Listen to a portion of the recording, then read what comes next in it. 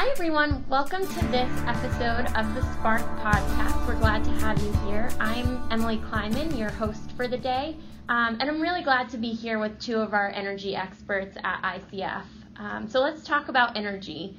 As we all know, the energy industry is one of the most highly regulated sectors of our economy, and it's one where government policy has an enormous and really direct impact. So that being said, we all know elections can have profound consequences for all of the businesses, advocacy organizations, and regulators across the energy spectrum. The questions that we'll be asking today really focus on what should energy professionals take away from the election results, what should they watch out for, and what changes might be coming. We have some really great guests today. Chris McCracken, who leads our power practice, and Matt Robeson from our distributed energy practice, who's also a former Capitol Hill staffer. So lots of really great and diverse perspectives and insights that I know they'll be sharing today. So welcome. Thanks very much, Emily. Good to be here. Thanks, Emily. Yeah, so we want to talk about some big takeaways here. And to start off, Chris, what's your take on what the election might mean for renewables? So I think if you look at just the ballot initiatives that happen around the country, there was clearly some resistance to expanding renewable generation through direct standards or even indirectly through pricing on carbon emissions. And so while you had one preliminary win, I guess I'd call it in Nevada, with the first pass of two required passes of the Nevada RPS, 50% RPS, you had two other cases where the renewables did not fare as well. And so in Arizona, for example, a 50% RPS standard there, renewable portfolio standard by 2030, was not successful. And Washington's second attempt, the state of Washington's second attempt at a carbon pricing scheme or carbon pricing approach was also not successful. So in both of those cases where you had opportunities for direct support by the public for renewable energy or supporting clean energy through carbon pricing, you didn't see success there. Yeah, so it sounds like there might be a big but coming here. I think that's right. With the changes in the state houses and the governorships, as well as in the state legislatures in some cases, there's certainly the potential for support of renewable energy in several states. You know, during the campaign, there were 11 Democratic candidates for governor who supported some version of a goal of 100% renewables by 2050. And so that's a long-term goal and certainly an aggressive one and far beyond what most states are talking about now, save for California, say. And in the election, we actually saw seven governor seats flip from Republican to Democrat. Now, the specifics of every state are going to be a little bit different, but you know, with taking New Jersey as an example, in the election last year, you had a flip from Republican to Democrat, and there were several results related to clean energy that have fallen out of that. Can you tell us a little bit more about what some of those examples were? Sure. And so Governor Murphy now, who took over from Governor Christie, since he's been in over the past year, he's made attempts to reinstate the state in the Regional Greenhouse Gas Initiative, which is the Northeast Mid-Atlantic Carbon Cap and Trade Program. So they're working toward that. He signed legislation to mandate that utilities obtain 50% of their electricity from renewable sources by 2030. And he's also made an appointment to the Public Utility Commission that's going to have that commission now leaning towards potentially mandating a program to incentivize rooftop solar. And so, you know, if you take that as an example, and we don't want to paint with too broad of a political brush here, there could certainly be some support in those states where you had those flips of governorships toward renewable energy.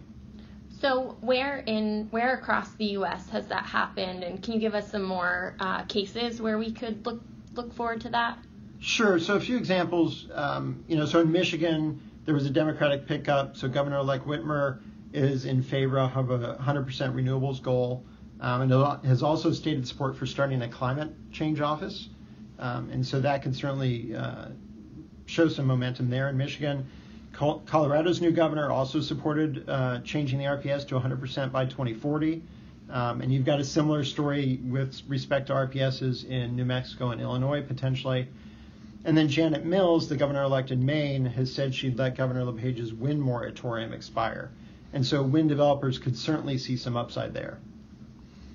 So bottom line, and pardon my pun, but it sounds like there might be a possibility of some tailwind for renewables. And that's really in the form of a number of states potentially getting a lot more ambitious on RPS.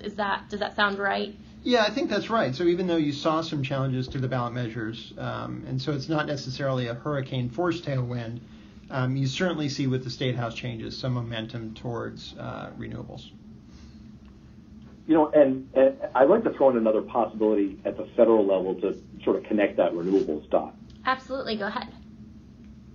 So, if you look at the federal level, the change in control of the House from Republican to Democrat doesn't look like it's that big a deal on renewables, just at first blush.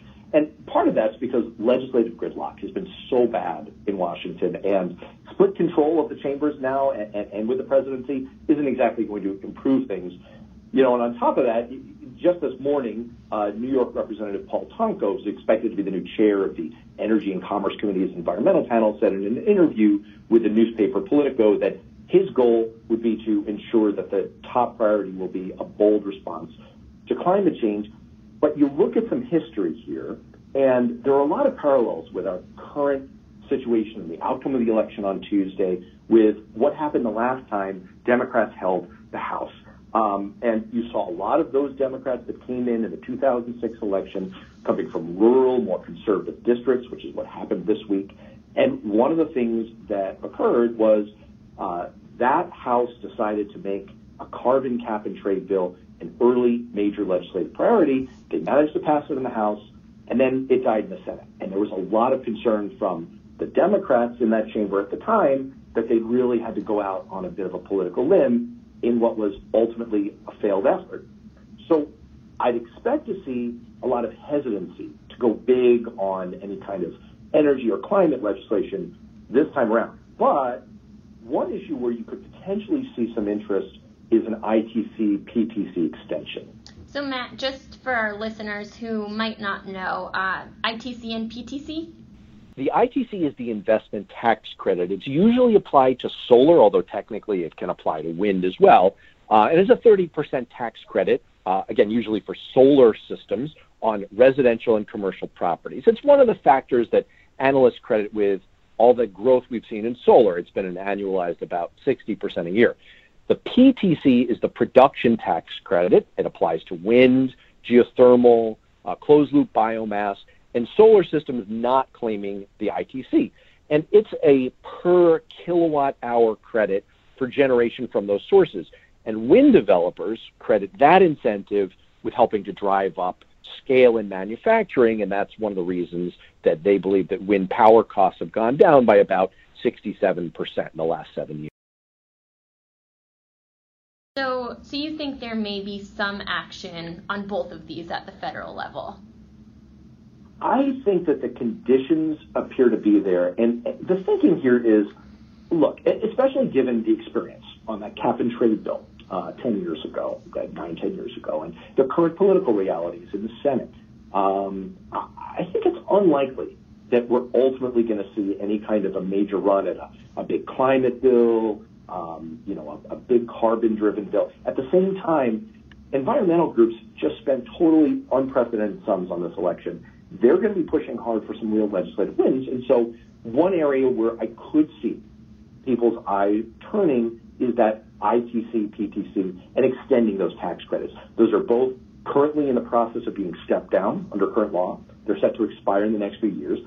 This is the kind of thing that could be relatively more palatable to some of those more conservative Democrats that have just come in. It's a tax incentive, and it's really good for Midwest members from both parties in states with a lot of wind. So Matt, sorry. Yeah.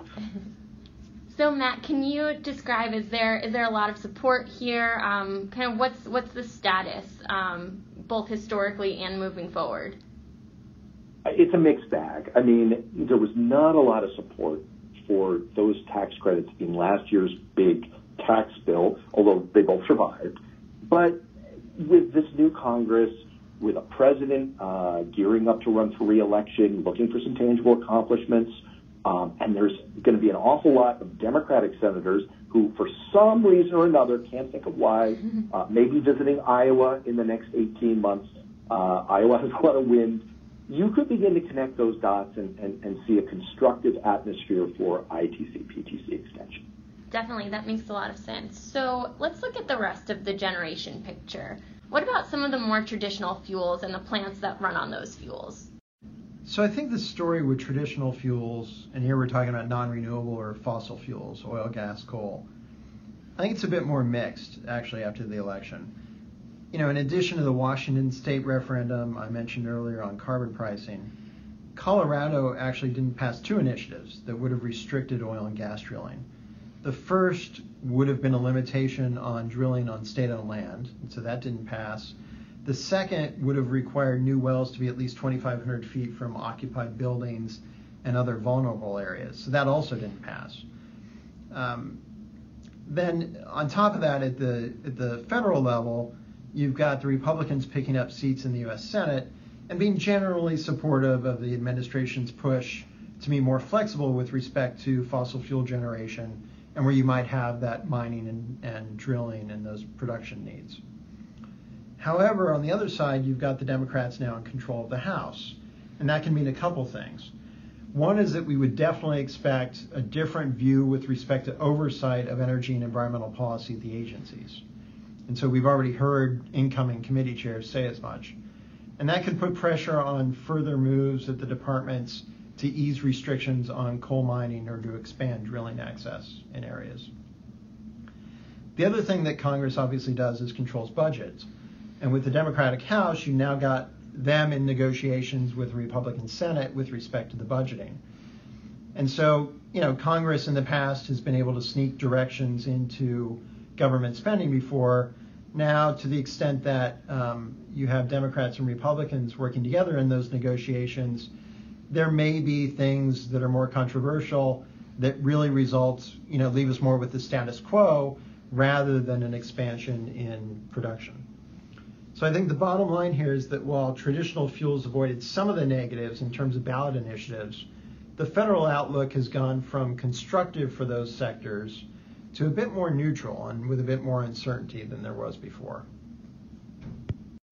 So aside from generation sources, what about other energy infrastructure, other energy investment? Do we have any indications about the outlook there?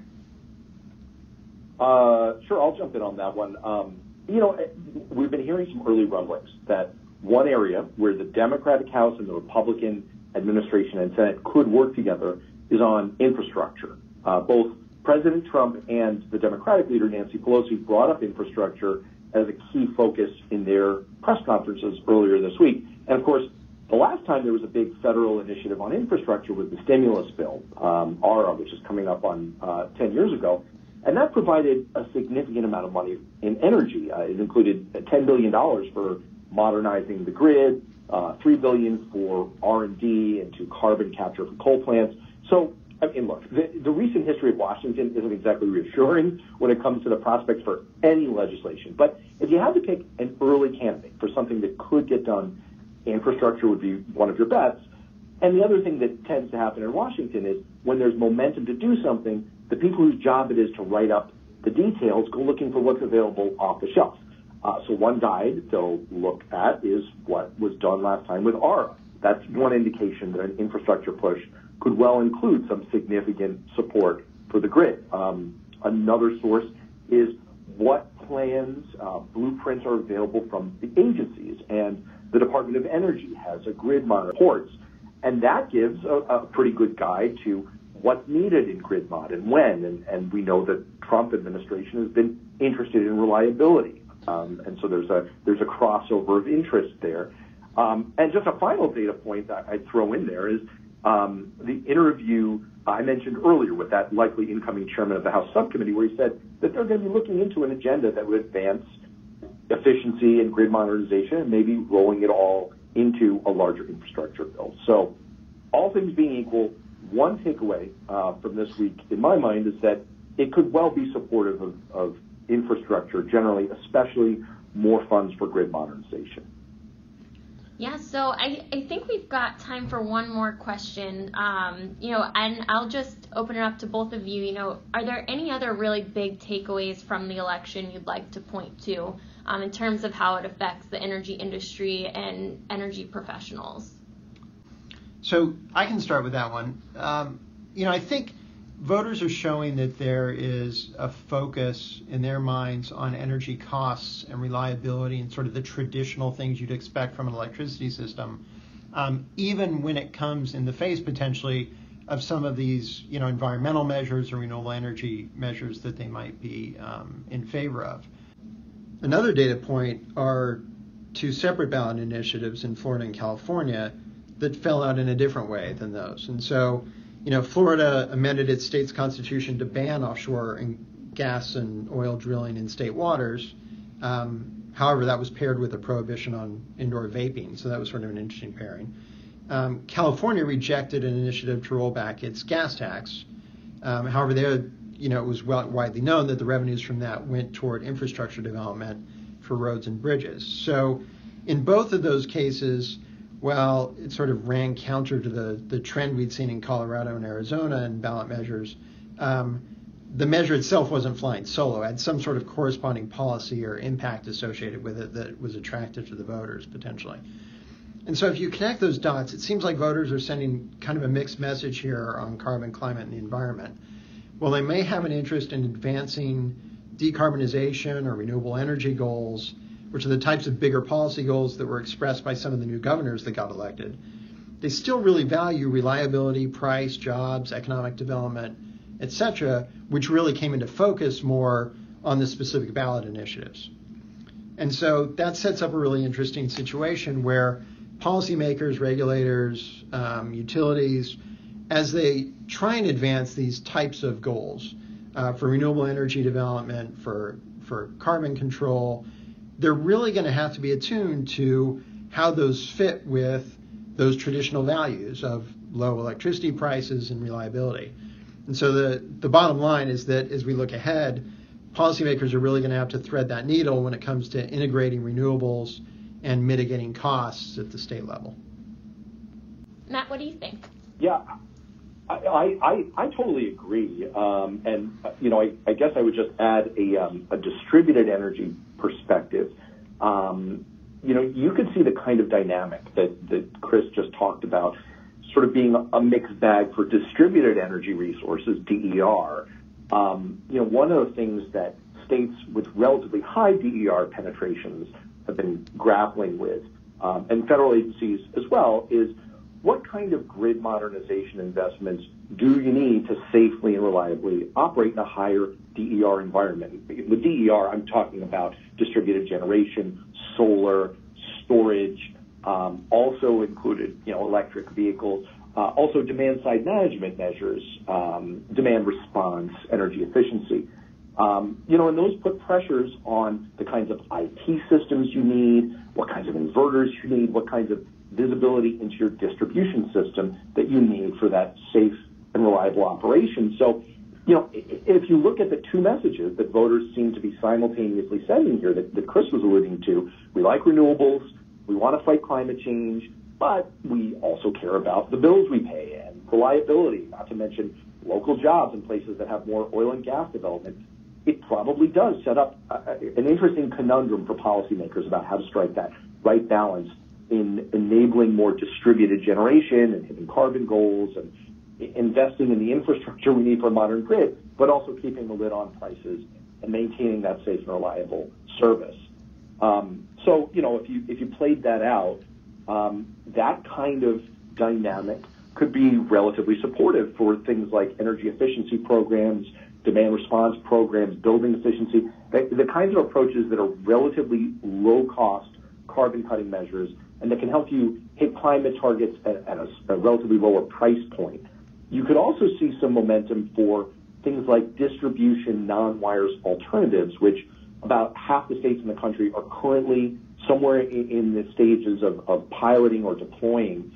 And those are alternatives to traditional infrastructure investments that use DER instead of poles and wires. And in some circumstances, they can be cost savings. And finally, you could see a greater need for states and utilities to try and get a handle on their pathway for grid modernization, and really trying to figure out what investments are they going to need in what sequence in order to integrate renewables and get value out of them and maintain reliability, all without breaking the bank. Yeah, I think that's a great place to end on that note. So thank you, Matt and Chris, for joining us today and for your insights. Definitely a lot to think about as it relates to the election and the implications for the energy industry. And thank you to our listeners for tuning in to this episode of The Spark. If you're interested in learning more, or you have your own thoughts and comments about what the election has meant for the energy industry, just reach out and tag us at ICF Energy on Twitter or at ICF on LinkedIn and Facebook. Thanks so much. Bye.